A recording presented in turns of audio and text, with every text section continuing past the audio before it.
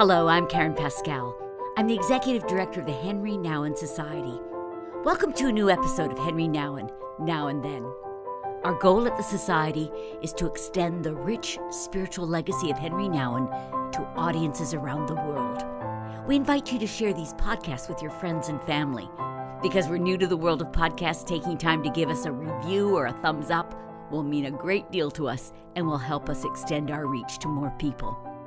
This week, my guest is best-selling English poet, writer Malcolm Guite. Malcolm has sold over 40,000 volumes of his poetry. He's also a singer-songwriter, Anglican priest, and an academic. Malcolm Guite is a Life Fellow of Guite College at Cambridge. He also teaches for the Divinity faculty in Cambridge and lectures widely in England and North America on theology and literature. I first saw Malcolm Guite in action a few years ago here in Toronto at a gathering for Image magazine. Malcolm filled the room with poetry, wit, and wisdom, all the overflow of his own rich and dynamic spiritual life. It was an inspiring and uplifting event. Today we're going to look at 3 of Malcolm's books: Sounding the Seasons, 70 Sonnets for the Christian Year, David's Crown, Sounding the Psalms, and his newest book, Lifting the Veil, Imagination and the Kingdom of God.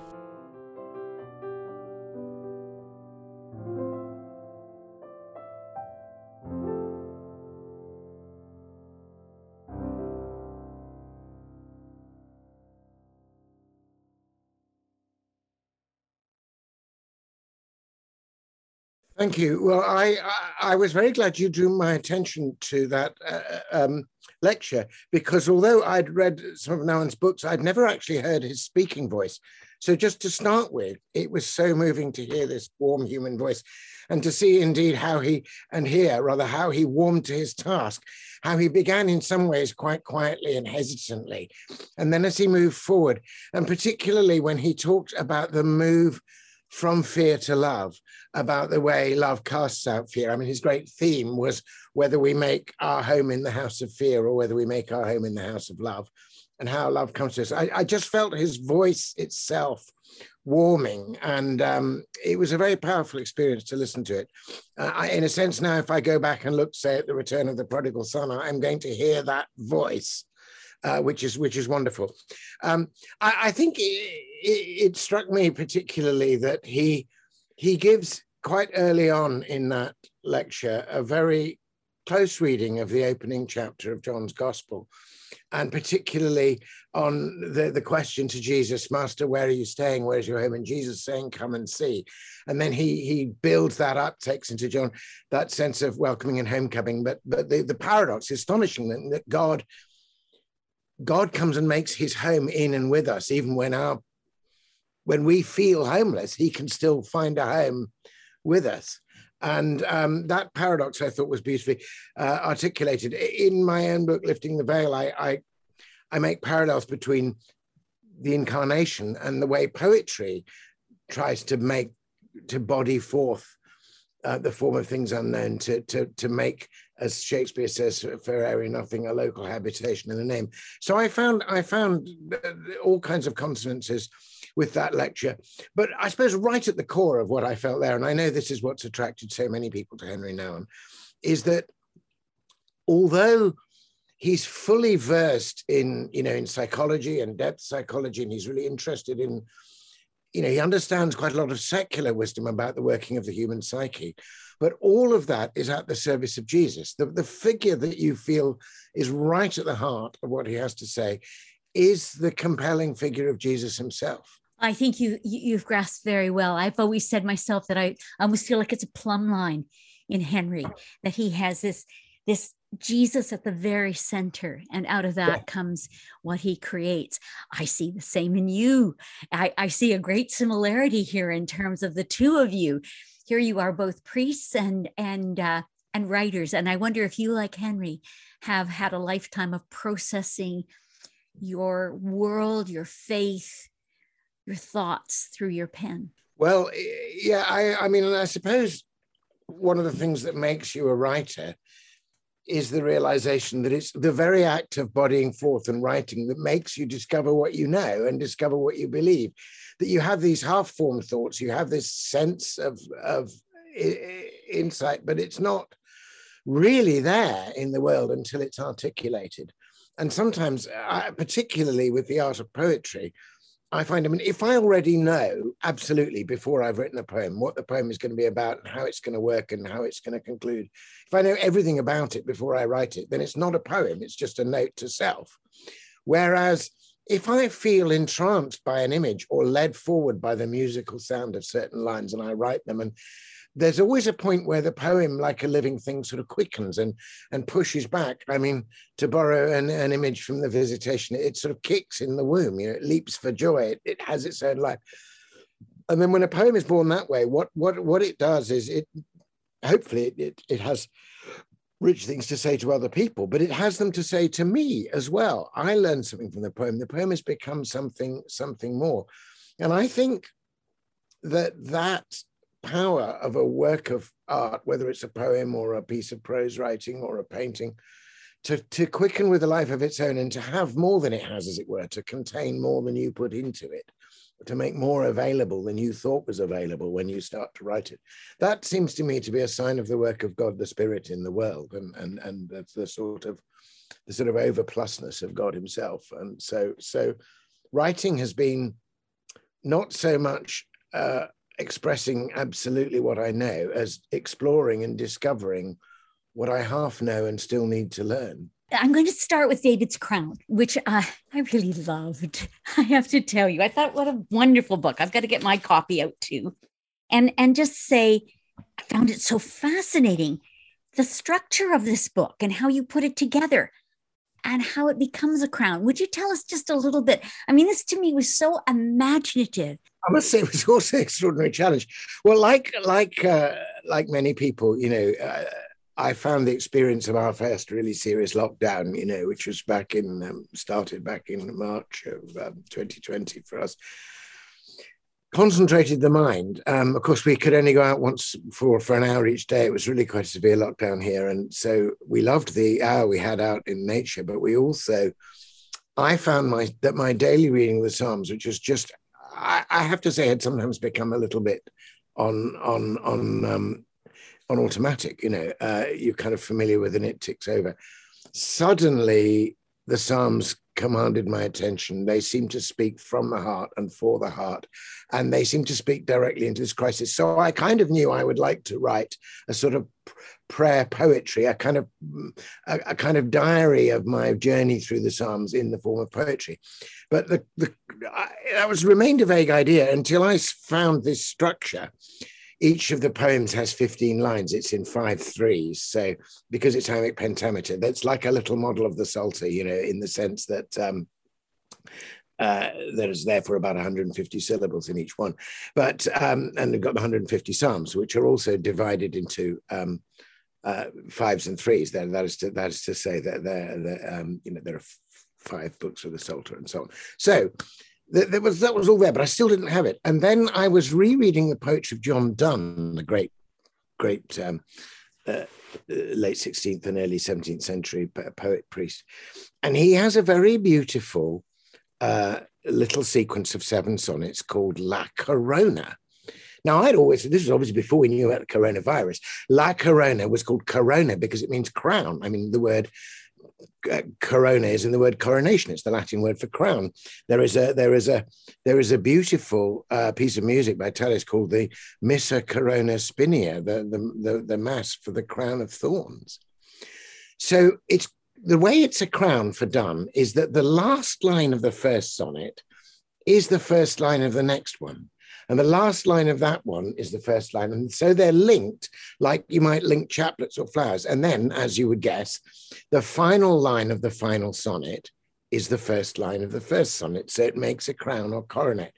And he actually opens it and closes it with the lines, addressed to Christ, deign at my hands this crown of prayer and praise. And it's quite a delicate thing to do that with 7 sonnets.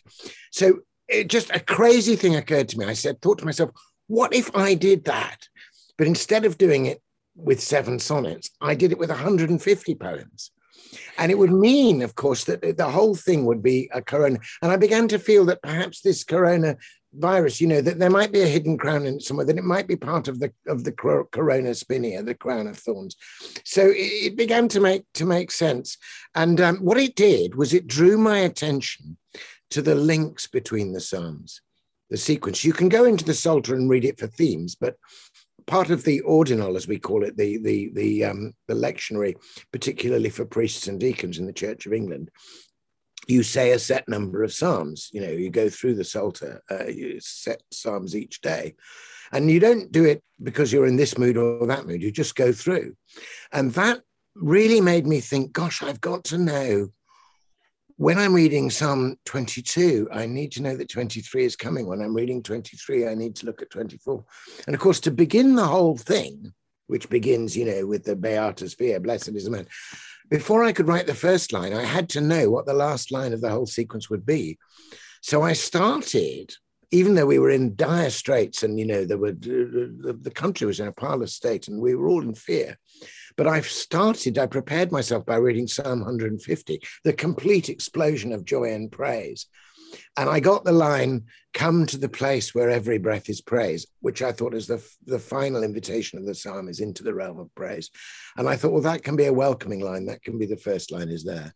And then after that, it began almost to write itself.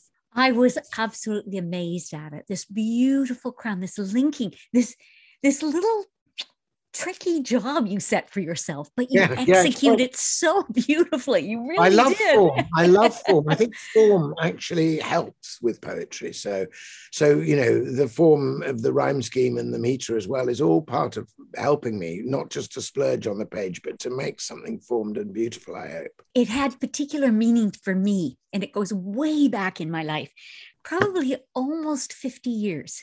No, 45 years ago. I created a wall hanging that is a crown in the hands of God. Oh, lovely. It was interesting because at that point I was a starving young artist and someone wanted to buy it and they did. And then I felt God's rebuke. He said, this was for you. This is what you look like in my hands. A crown in my hands. Wow. And it happened to be because we were all together praying. So it wasn't just me alone, but it was what we looked like when we joined together. Mm. And interestingly enough, the person who had bought it sent me a note and said, I have this strange feeling this is not for me, but it's for you. Oh, wow. What an amazing confirmation. And I still have it hanging in my home. And, very good. I'll have to send you a picture of it. It's not grand, but it was that message of this crown in the hands of God. And I look at this beautiful work of art that you created in David's crown. And I just see it resting in God's hands. And it's a kind of fresh and imaginative way to tell people the marvelous and incredible beauty of the Lord. I found it fabulous. Is there a poem within it that you would read to us, one or two? Well, thank you. Yeah. One of the things that was really, came through to me, this goes back to our talk about Henri Nouwen and the idea of Christ as the plumb line or the connection or the heart. I really felt I came closer to Jesus through the Psalms. I really read them in the spirit that not only he himself had prayed them, but that, and obviously the Psalm 22 was on his lips when he was dying, and he was fulfilling, therefore, Psalm 23 and so on. But also that so many of the Psalms seem to look forward to him. He seems to be there, both in the suffering figure and in the royal figure that we see in the Psalms. Let me just read you, since I'll perhaps read you a couple. I'll read you one, which is the one where I specifically ask Christ to come close and offer him the crown, as it were, and say, this is the thing I've woven for you. It's number 86 in Clina Domine. So what I did was I read the Psalms in the Coverdale translation, and then I made my poem. And you can read the book two ways. You can either read it straight through as a book of poems, that takes you on a spiritual journey, or you can read it with the Psalms in your hands. And you can read a couple of Psalms and then read the poems, and then you see the conversation going on. But anyway, here's my one on Psalm 86. That we may flourish in your tenderness, bow down and hear the whispers of our fear, our restless misery, our emptiness without you. Christ, come close to me and hear. Come close and comfort me in troubled times. I need your mercy now, for I despair of any other help. The telling chimes of every passing bell might be my own. Lift up my soul and breathe through my poor rhymes, that I might lay these lines before your throne, a frail corona wreathed of fading flowers to set against the gold of David's crown, wrought in the pattern of my passing hours. O you who raised me from the depths of hell, kindle these lines with all your quickening powers.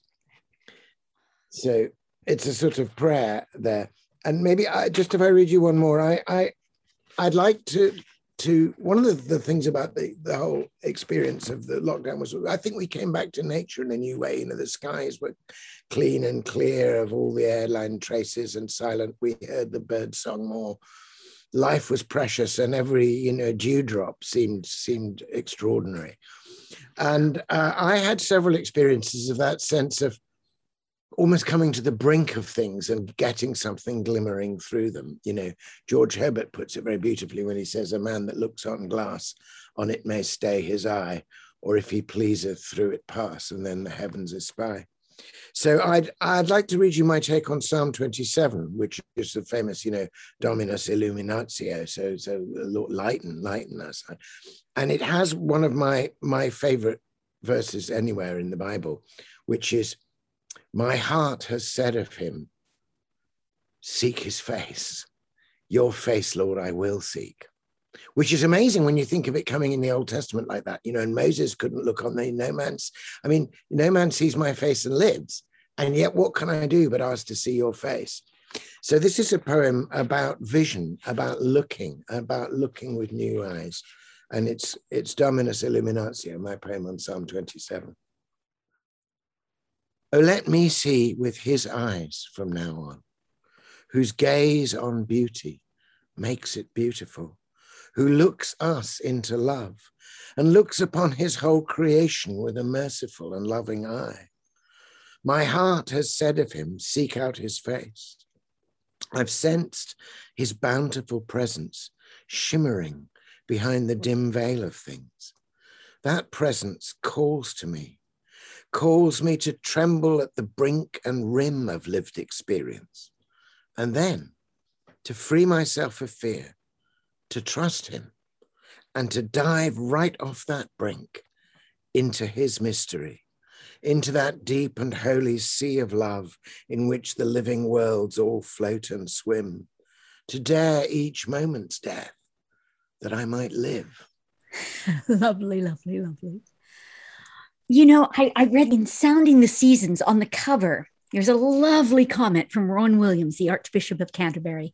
Malcolm Guite knows exactly how to use the sonnet form to powerful effect. These pieces have the economy and pungency of all good sonnets and offer deep resources for prayer and meditation. In his own words, brevity, clarity, concentration, and a capacity for paradox are typical of the best sonnet sequences, and all these qualities are to be found here.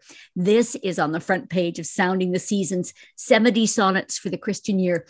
I took your advice. I picked this up and I read it from cover to cover.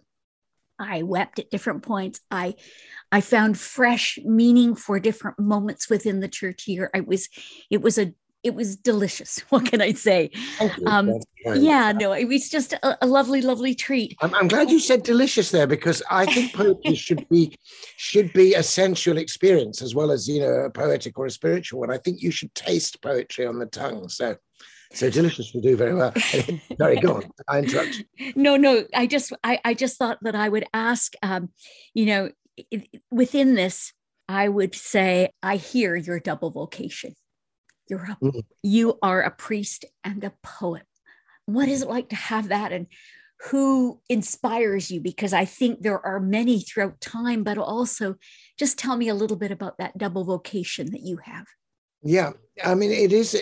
I now feel that it is a double vocation in the full sense that I feel that the priest and poet are, as it were, two sides of the same coin, that they are the same thing in me. But I didn't always feel that. I mean, partly because, of course, when I first began to want to be a poet, which was when I sort of fell in love with the poetry of Keats as a teenager and wanted to sort of sound like that. I was not at that point a Christian. I'd been brought up in a Christian household, but I'd sort of, done the classic moody teenage rebellious thing and said, I don't believe any of that. And eventually, of course, God called me back and I became a much fuller believer in the sense than I had been before. But partly because I'd rejected my faith and there was a big gap in my life, poetry filled that gap. And because I didn't believe again yet, I still couldn't accept that it was actually the case, the faith. So I wanted to be a poet first. Then when I did return to faith, and when, rather to my amazement, within that faith, having become an adult Christian and being confirmed in a service in 1980, gradually over the course of the 80s, I began to feel this call to priesthood, and I wasn't really sure about it, but eventually I began to test it, and I was ordained a deacon in 1990 and a priest in 91. Now, I hadn't published much poetry at that point, but I was writing it. And I found my priestly vocation in itself so fulfilling and so demanding, particularly the pastoral side of it, and so much to learn and to do, that for a while I put poetry aside. And what I discovered when I did that, this wasn't like Jared Manley Hopkins being told by his superiors, you cannot write poetry for the next 7. But there was about 7 years, my first 7 years, as it were, of sort of toiling in the vineyard, where I might have written the occasional poem, but the priest side of it was really full. And what I discovered, of course, was that the very thing I was trying to do in poetry, not very well, but trying, which in poetry, I was trying to make a shape of words to bring people into a house of words, take them on a journey and send them out from the house of words, the poem, transformed and blessed with a rich language that had entered into their souls. That's what I think a poem is trying to do. Well, of course, I got to do that with far more success because it was the beautiful liturgy. Every week, I invited people into the house of God. We celebrated the rich and beautiful liturgy. I was able to pronounce the words of Jesus himself. And together through the poetry liturgy, we were transformed. Also, in poetry, you're listening to the music behind the words and you're trying to respond line by line. And I found that pastorally, my poet's ear tuned to hear what's really going on behind a set of words actually worked quite well pastorally, trying to listen to people tell me their troubles. And often I would be able to find a phrase for them and say, is it like this? Might this be what you want to say? And they'll go, oh God, that's it, So so in a weird way, some of the poetic part of me was coming out and being fulfilled in the priestly part. But, and this is really sort of quite significant, I think, after 7 years of very intense work as a priest in 2 different parishes, I actually got quite close to burnout. I was simply overdoing it. And I also found that my springs were running dry. I wasn't still in touch with the deepest things. And, partly as I was on too many committees, but there you go. So my bishop he saw my distress and he kindly gave me 3 months of sabbatical and said, you can do what you like, what do you need to do? And I suddenly thought, golly, I really need to read poetry. I need to go back to the well springs. I need to go back to the poets I love most and just read them again, not to write essays or be clear, just to let their words soak into my soul. And I did that very intensely for 3 months. And I found it completely renewed me. And what I found then was that the other vocation, the poet's vocation, kind of came swimming across and joined hands with the priest vocation and said, look, we're on the same team here. Write poems as well as, make the time in your life to do this. And the person who in the poetic canon, but also in the kind of, if you like, canon of the saints of the Church of England, who became for me the exemplar of what that is and how to do it. And the very example that it was possible, that person was George Herbert. So George Herbert, 17th century priest poet, his poems weren't published till after he died, but he faithfully served his parish in this little church in Bemerton. But he also wrote these incredibly honest poems, mostly addressed directly to Christ, often in a dialogue form, a kind of back and forth. And the more I read Herbert, the more I felt encouraged equally in my poetic and priestly vocations. So he remains a kind of patron saint for me. Indeed, I wrote a sort of poem for George Herbert in tribute to him, and I also wrote a whole book or a whole poetry sequence called After Prayer, which was just poems responding to one George Herbert poem. He's clearly woven his way through. I could see that as I was reading Lifting the Veil. I mean, I could see the various influences, but how wonderful. This particular book, the Sounding the Seasons, which is sonnets, the sonnets. Yeah. Why did you choose sonnets? Why you're good at limiting yourself, aren't you? You really say, okay, I'll stick to this. It's interesting. I am good at limiting myself, and it's necessary because, as you may have noticed, when I've given you slightly longer answers than you might be expecting to short little questions, I have a tendency to go on a bit. I have flow. Now that's fine, but you can have too much of it. My mother used to say to me when I was a boy, she said, you have the gift of the gab very galloping. But she also used to say, your tongue will get you hung, And anyway, I discovered that the discipline of form, the whole point about a sonnet is it's only 14 lines. You can see the last line on the page before you read the first one. If you're writing a sonnet, you know where you have to stop. That concentrates things. I mean, there's a line, I think it's in A Winter's Tale, maybe Autolycus, where one of the characters in Shakespeare says, our poetry is a current which flies each bound it chafes. So that's the image of a river flowing, but it's flowing in a channel. And part of the force and flow of the river is the channel. And you get, when the bank of the channel turns and the water hits it, you get this fine spray. But that's what makes the river exciting to look at as it moves around. Now, if you didn't have the banks, but you had the well just springing out, and there was nothing there and no slope and no channel, it would just be a long, big, splurgy lake or a muddy puddle. It needs the channel. So I particularly find that the form gives force to the flow and contains it and gives it form. Also, I think the form of the sonnet itself is simply a very beautiful form. And I love the tradition of it. So when I write a sonnet, I know that George Herbert wrote sonnets and John Donne wrote sonnets. And of course, supremely, I know that Shakespeare wrote sonnets. And I know that Shakespeare wrote a sonnet sequence in which certain themes recur again and again and are taken from different angles. And so I became aware not only of the sonnet, but of the sonnet sequence as a form which is a tradition in which I could participate, which I could illuminate a little bit, to which in my own small way I could add some little branch to the great unfolding tree of it. So all those things made it attractive. But I remember when I first started to write these sonnets in Sounding the Seasons, they arose in and through and out of a church community. I mean, I dedicated them, I think, I said, to the glory of God and for the household of faith at St. Edward King and Martyr, Cambridge, among whom these sonnets first lived and breathed. And what happened was that I was a priest there. I was an assistant priest there. And we had a tradition of a secular reading. So we had 2 scripture readings, and the sermon was always from the scripture. But we had a secular reading from the world of literature, which we would just put in by way of a comment or a sidelight or a kind of,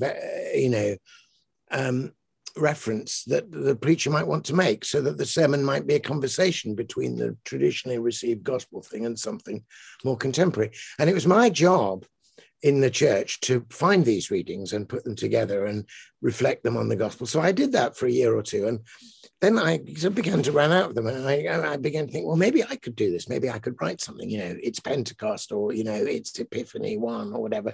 I'll look at the readings. And these poems began to emerge. It got to the point where sometimes I said in the sonnet what I really wanted to say in the sermon. So occasionally on our more formal 8 o'clock service, Book of Common Prayer service, after the readings, which had inspired the sonnet in the first place, I would just read the sonnet. And one of the congregation, I remember taking me aside and saying, Malcolm, he said, Malcolm, why didn't you tell us sooner that you could do it in just 14 lines? And I could think, they've been enduring these 25-minute sermons from me, but actually, so I began to feel that brevity might indeed be the soul of wit. I love that. I love that. I'm sure there's a lot of congregants out there that say, I wish that somebody would bring it down into something condensed like that. I have a few favorites in here. Can I request a reading? I have many favorites, but I loved Emmanuel on page 13. I loved Cleansing the Temple on 34. Would you read a couple of them, Malcolm? Sure, I'd be happy to do that. So Emmanuel is the seventh in a little mini sequence within it of the Advent antiphons. And the last of them is they're all calling on Christ with terms that, as it were, come out of the Old Testament world, but show who he is. And then find like he's a light, he's a key, he's a king, he's a flame, he's a root, all of those things. But then finally on the last one, oh, Emmanuel, we get his name, we get God with us. And this poem sums up all the other images in the antiphons and comes to Christ. So, oh, Emmanuel. And of course, it's got the Advent theme. Advent means come. Advent, the Venius in Advent is the Latin for come. So come, Lord. It's what all these things say. Oh, Emmanuel. Oh, come, and be our God with us. Oh, long sought witness for a world without. Oh, secret seed. Oh, hidden spring of light. Come to us, wisdom. Come, unspoken name. Come, root and key and king and holy flame. Oh, quickened little wick, so tightly curled, be folded with us into time and place. Unfold for us the mystery of grace and make a womb of all this wounded world. Oh, heart of heaven, beating in the earth. Oh, tiny hope within our hopelessness. Come to be born, to bear us to our birth, to touch a dying world with new made hands and make these rags of time our swaddling bands. I love it. Thank you. I also said 34. Am I asking too much? I just, I'm going to be greedy and say it. The cleansing of the temple. Yeah. Yes. Yeah. Yeah. This is part of a sequence for Holy Week. And the whole heart of it, really, this particular bit of the poems, is the idea that although we read in the gospel about the events of Holy Week and Jesus coming to Jerusalem and coming through and on this particular day in Holy Week, cleansing the temple, we read in one sense about what happened out there and back then, as we would with any historical figure. But of course, the difference is that the person we're reading about is alive and present to us right now and is God as well as man. And therefore, whatever Jesus did out there and back then, he can and should do in here and right now. As I think, one of the church fathers said, what he has done for us, he must do in us.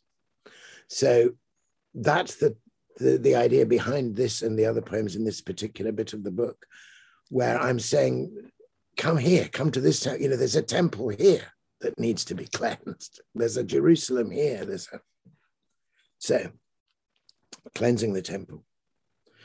Come to your temple here with liberation and overturn these tables of exchange. Restore in me my lost imagination. Begin in me for good the pure change. Come as you came, an infant with your mother, that innocence may cleanse and claim this ground. Come as you came, a boy who sought his father, with questions asked and certain answers found. Come as you came this day, a man in anger, unleash the lash that drives a pathway through. Face down for me the fear, the shame, the danger. Teach me again to whom my love is due. Break down in me the barricades of death and tear the veil in two with your last breath. Beautiful. So, of course, I was thinking as I wrote that poem about this out there and back then is also in here and right now. But it suddenly occurred to me that, of course, when we get the story in the gospel of Jesus cleansing the temple and overturning the tables and, making a space, taking away the barrier that stopped people from getting through, that wasn't his first visit to the temple. And of course, I thought, let me just think about this. He comes as a little baby in his mother's arms at the circumcision, maybe, with the dedication, yeah. And the dedication. Eight days. And then he comes as a little boy when he stays behind, and they lose him and they find him in the temple and he's answering a question. Then he comes, to do this big job of cleansing the temple. And I thought, well, is that it? And I thought, no, there's another thing. And I suddenly remembered that astonishing detail in the Gospels, in the account of Christ, that when Jesus breathes his last and breathes the breath of life back into God, we're told, and the veil in the temple was torn in two from top to bottom. And that was the veil between the sanctuary and the Sanctus Sanctorum, the Holy of Holies. You remember in the temple law, only the high priest could go into the Holy of Holies only once a year on the Day of Atonement, with the blood of the lamb on his body and then their names sewn. That was a curtain that nobody could pass through. And when the gospel tells us that when Jesus died, that veil was torn in two from top to bottom, they're telling us that we are going through into the Holy of Holies with Jesus. And of course, that's picked up in Hebrews, seeing we have a great high priest who has passed into the heavens, Jesus, the Son of God, So it was wonderful. Just sitting down to write the poem itself made me suddenly see how all these different parts of the gospel all work together. Oh, beautiful, beautiful, beautiful. Well, Lifting the Veil. This is a truly wonderful book. I loved it. I'm going to recommend it to everybody. Imagination and the Kingdom of God. This is the new one, and it's rich. May I read a little portion here that you wrote in this book? I think it's sort of the purpose that you state in this book. I want to make the case for a recovery and reintegration of the imagination together with the reason as modes of knowing. And further, I want to affirm that the healing of that split, the reconciliation of that division, is to be found in the incarnation, death, and resurrection of Jesus Christ. He comes not only to save us from our sins, but also heal the tragic fracture in our ways of knowing. I love this book. It pronounces a yes to creativity. It pronounces a yes to the imagination where we meet God. Tell me about how this has come about. Tell me, it's obviously deep in you. It's very much, thank you for reading that passage. That's really from the heart. And in a way, the passage you chose very much is the core of the book. How reason and imagination can come back together, but actually they come back together in and through Christ and in our approach to Christ. That it's a very, it's a book about imagination and creativity, but it's a Christocentric book about imagination. It's very much my heart stuff. Now, it came about, in a sense, it's got a long story and a short story, The long story behind it is my own awareness, really growing up, that I was living in a split world and that there was supposedly these cold, objective, scientific facts out there in the world of objectivity, but they were all quantities and mathematical rules. And particles were whizzing about in space, but they had there were no values. There was no love or care, So when I look for the things that actually make life worth living, love and insight and beauty and music, they said, well, that's fine. You can have that, Malcolm, but that's all subjective. That's all just private subjective. And of course, we had this split in the ways of knowing where we have the objective knowledge was privileged with total reality. But so-called subjective knowledge was just regarded as merely private and with no actual purchase on the facts. And I just thought that can't be right. I experienced it actually as a schoolboy when I came into the English school system quite late, and we had my first chemistry lesson. And we did the experiment with alkali and acid. So you dip a little piece of litmus paper in and it changes color. according to, like, if there's acidic stuff, it changes. And I'd never done a chemistry. I'd never been in a chemistry lab. I was astonished. I thought the whole thing was beautiful. I loved the Bunsen burners and the glass tubes. And when we dipped the paper in and it changed color right there before our eyes, I thought it was magic. Now, I did the experiment just like we were told to do. And I wrote up there, got the right results, and I wrote all the little calculations and exactly how many, I did all that. But instead of writing it just in the form I later discovered you're supposed to, I wrote a little essay. I said, this was a great day in my life. This is astonishing. I was amazed when I saw the... Anyway, when we handed the homework in, and the next lesson, the teacher called me up, and I thought, oh, he's going to say you did a nice homework. But on the contrary, he called me up to mock and shame me. He took my piece of work and showed it to the class. And every time I had used the word I, and there's a subject doing this, he crossed it out. And he said, you never use the word I, you never say what you feel, you never do anything. None of these things are real. The only thing that is real is this substance. You have to say the litmus paper was dipped into the thing, put it passive. It was observed that, but you don't say who did it. And I said, sir, are you telling me that I must write about this as if there were nobody in the room doing it? And he said, yes, that's what science is. And I thought, well, there's something wrong there. There's something missing. So I had experienced this split as a painful thing. And I later discovered that some of my heroes like C.S. Lewis had experienced it. I mean, Lewis writes about his own time when he was an atheist in Oxford, saying, the two hemispheres of my mind were in sharpest contrast. On the one side, a many-islanded sea of poetry and myth. On the other, a dull concatenation of facts about a dying universe. Nearly everything I loved, I believed to be imaginary. Nearly everything I believed to be real, I thought grim and meaningless.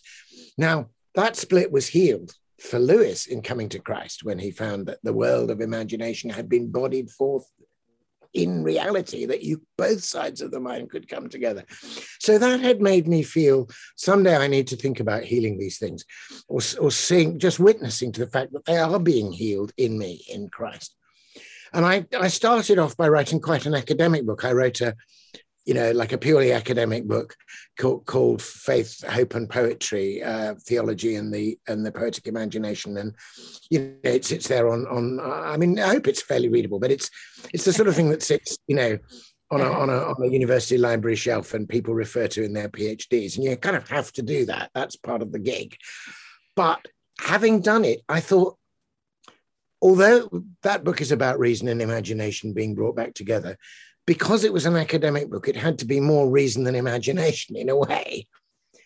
And so I thought, I want the opportunity a bit later in my life, when I've moved more and more into the realm of poetry, to write the same thing in a way, but with different examples and to write it from the heart, and then specifically to appeal, not to, bespectacled students who've got to write an essay on it, but to appeal to write the book to creative people. I was thinking of all these young creatives that you see all over the place, who are making music and soundtracks and mosaics and films and writing their own poetry. We're trying to say, where did this beautiful thing come from?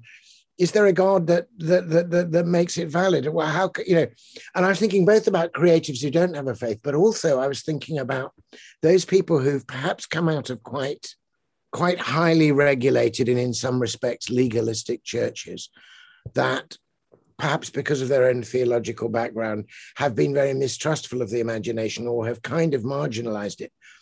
And I think some people brought up in churches like that find it so crushing that they rebel against it, and they actually throw out the baby with the bathwater. They lose their faith. Now, there's a lot of prejudicial junk that might have been in their churches, which they would do well to lose, but they can't lose Jesus. So I wanted to say to them, look, the Jesus you loved is on the side of your imagination, not against it. And here's why. I found myself going that, Malcolm, you want to renew the awe in all of us. Yes, I do. Give it back by permission. And that's what makes this book such a treat to read. I would say to our listeners right now, don't miss it. You will love it. It will enrich your life deeply. We talk about baptized imagination, and I think that came probably from Lewis. Yes, from Lewis. The artistic imagination, the yes to the fullness of all of that, which I just really enjoyed. I would love if you would read one of the poems from here. I was thinking about the Transfiguration. Would that feel right? Do you want to set that up a little bit? Yeah, I'll do that. The Transfiguration is one of those very central moments, obviously, in the gospel. I remember when I first was reading, when I went to study theology, I originally studied English literature at Cambridge. And then when I experienced my vocation to priesthood, I came back to Cambridge and studied theology. And I think it was a great help to me having studied literature first. It gave me a different way into the Bible. But I remember reading one of those annoying, rather debunking kind of commentaries, I think, on Luke's gospel, where the high-minded commentator, the high-handed commentator, reading about the account of the Transfiguration and Jesus shining white and the glory on the mountain and Moses and Elijah, he says, well, this is clearly a misplaced resurrection narrative, which I thought was rather astonishing. He said, like, as though St. Luke had just made an accident with the cut and paste, he put it where he didn't. So I was annoyed by this commentary, but I thought, wait a minute, there's something. It is a resurrection narrative. There's something about the full glory of the spiritual body, and yet Jesus hasn't died yet. It's like a glimmering, it's like a hint, it's like a lifting of the veil of what the glory is to be, Christ in you, the hope of glory. And then I thought, it's not misplaced. It's not misplaced at all.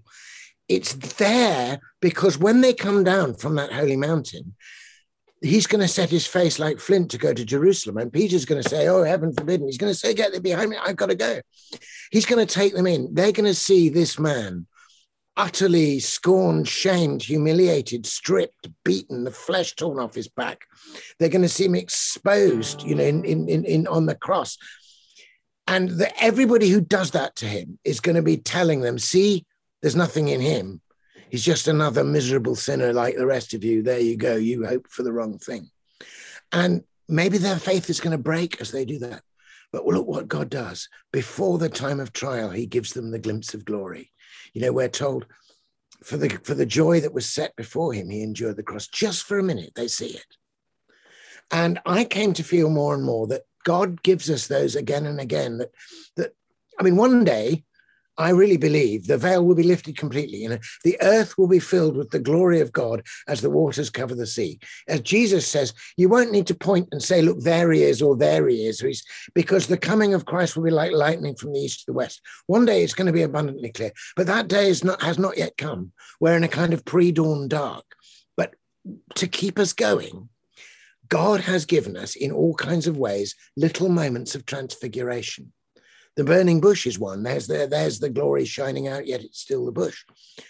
And I began to feel that perhaps in God's divine providence, by the gift of imagination, which is part of his image in us, the particular job of some poets and writers might be to give us those glimpses, to keep us going. So that was all kind of going on. So my poem on the Transfiguration is kind of voiced for one of the disciples, either Peter, James, or John, who've been up on the mountain and are now actually looking at the cross under the sky is dark, darkness covers the whole sky. They're looking at the end of the poem, it says, this blackened sky, this darkened sky. That's what he can see in front of him. But what he can remember is this joyful glimpse of how things really are. So here's the poem, Transfiguration. For that one moment, in and out of time, on that one mountain where all moments meet, the daily veil that covers the sublime in darkling glass fell, dazzled at his feet. There were no angels full of eyes and wings, just living glory, full of truth and grace. The love that dances at the heart of things shone out upon us from a human face. And to that light, the light in us leapt up. We felt it quicken somewhere deep within. A sudden blaze of long extinguished hope trembled and tingled through the tender skin. Nor can this blackened sky, this darkened scar, eclipse that glimpse of how things really are. Oh, lovely, lovely, lovely. I came across something and I couldn't quite sort out whether you had written it or your friend wrote it about your poem, but I thought it was such a great description. It said, your poetry jostles the soil of the imagination. I loved that phrase. And I think you have jostled the soil of our imagination as you read to us. I'm absolutely thrilled. I have loved the opportunity. There's much more that I would like to talk about, but I don't know whether you have more time that you can give. Perhaps we should do one more poem just to sort of bring it to a close. The jostling the soil of the imagination story, by the way, that's a phrase I borrowed. There's a very, very fine contemporary Irish poet called Michael O'Sheil, who's just published his masterpiece. It's called Five Quintets. But he once described poetry as jostling the soil of the imagination so that it becomes good ground, into which the seed can fall.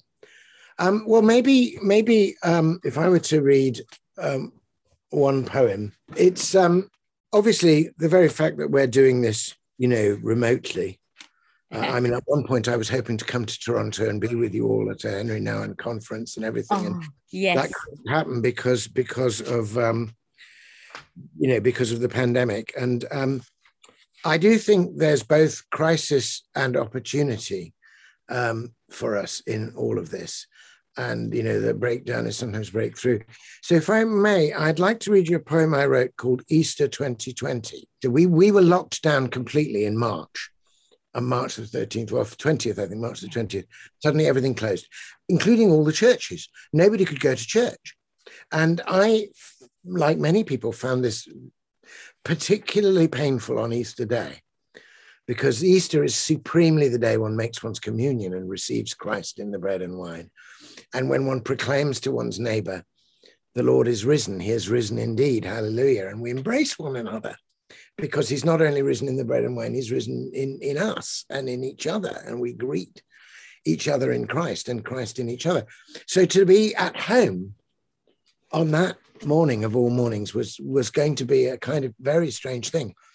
So late on the Holy Saturday, the day before Easter Sunday, I sat up and wrestled with this in my mind. And I asked the open question, where is Jesus this strange Easter day? And I suddenly found a whole poem came in response. And it very much embodies my sense that although I love to write about my beloved Christ in poetry, and I love to see paintings and music, and I love to go to church and all of those things, they're all very helpful expressions. But Jesus is alive. He's not a tame lion. He's where he wants to be. He's doing what he needs to do. He breaks through every barrier and he becomes new in the world in all kinds of ways. So this is my poem, Easter 2020. And where is Jesus this strange Easter day? Not lost in our locked churches, any more than he was sealed in that dark sepulchre. The locks are loosed, the stone is rolled away, and he is up and risen long before, alive, at large, and making his strong way into the world he gave his life to save. No need to seek him in his empty grave. He might have been a wafer in the hands of priests this day, or music from the lips of red-robed choristers. Instead, he slips away from church, shakes off our linen bands, to don his apron with a nurse. He grips and lifts a stretcher, soothes with gentle hands the frail flesh of the dying, gives them hope, breathes with the breathless, lends them strength to cope. On Thursday, we applauded, for he came and served us in 1,000 names and faces, mopping our sick room floors and catching traces of that corona which was death to him. Good Friday happened in 1,000 places where Jesus held the helpless, died with them, that they might share his Easter in their need. Now they are risen with him, risen indeed. He is risen indeed. Thank you, Malcolm. Oh my goodness, this has been a feast for me. It's been an absolute feast for me. You wrote at the very end of lifting the veil. When the poetic imagination removes the film of familiarity, when it rinses and cleanses the source of our seeing and reveals breathtaking beauty in Christ and the world he loves, we respond to beauty with a longing for goodness. The poetic imagination does not simply rouse the moral imagination, it becomes it. Thank you for your gifts, for your obedience to these gifts. Thank you for sharing with us how Henri has been, a friend to you through your life too. That means a great deal to us. And I thank you for this time. I'm really honored. And I want to tell the people that are listening, do by all means go to our website. We will make sure that there's links to everything that we've talked about today. This has been a treat, and you're going to want to read more. I know that. Thank you so much for being with us. And thank you, Malcolm Guite. What a treat it has been for me to talk with you today. Thank you very much. It's been a great pleasure. Oh, I hope you come away from this interview with Malcolm Guite filled, inspired, and challenged. To really know this very talented artist and experience the fullness of the gift of his creativity, we will post links in our notes to Malcolm Guite's website and to the books we discussed today. If you enjoyed today's podcast, we'd be so grateful if you'd take time to give us a stellar review or a thumbs up, or share it with your friends and family.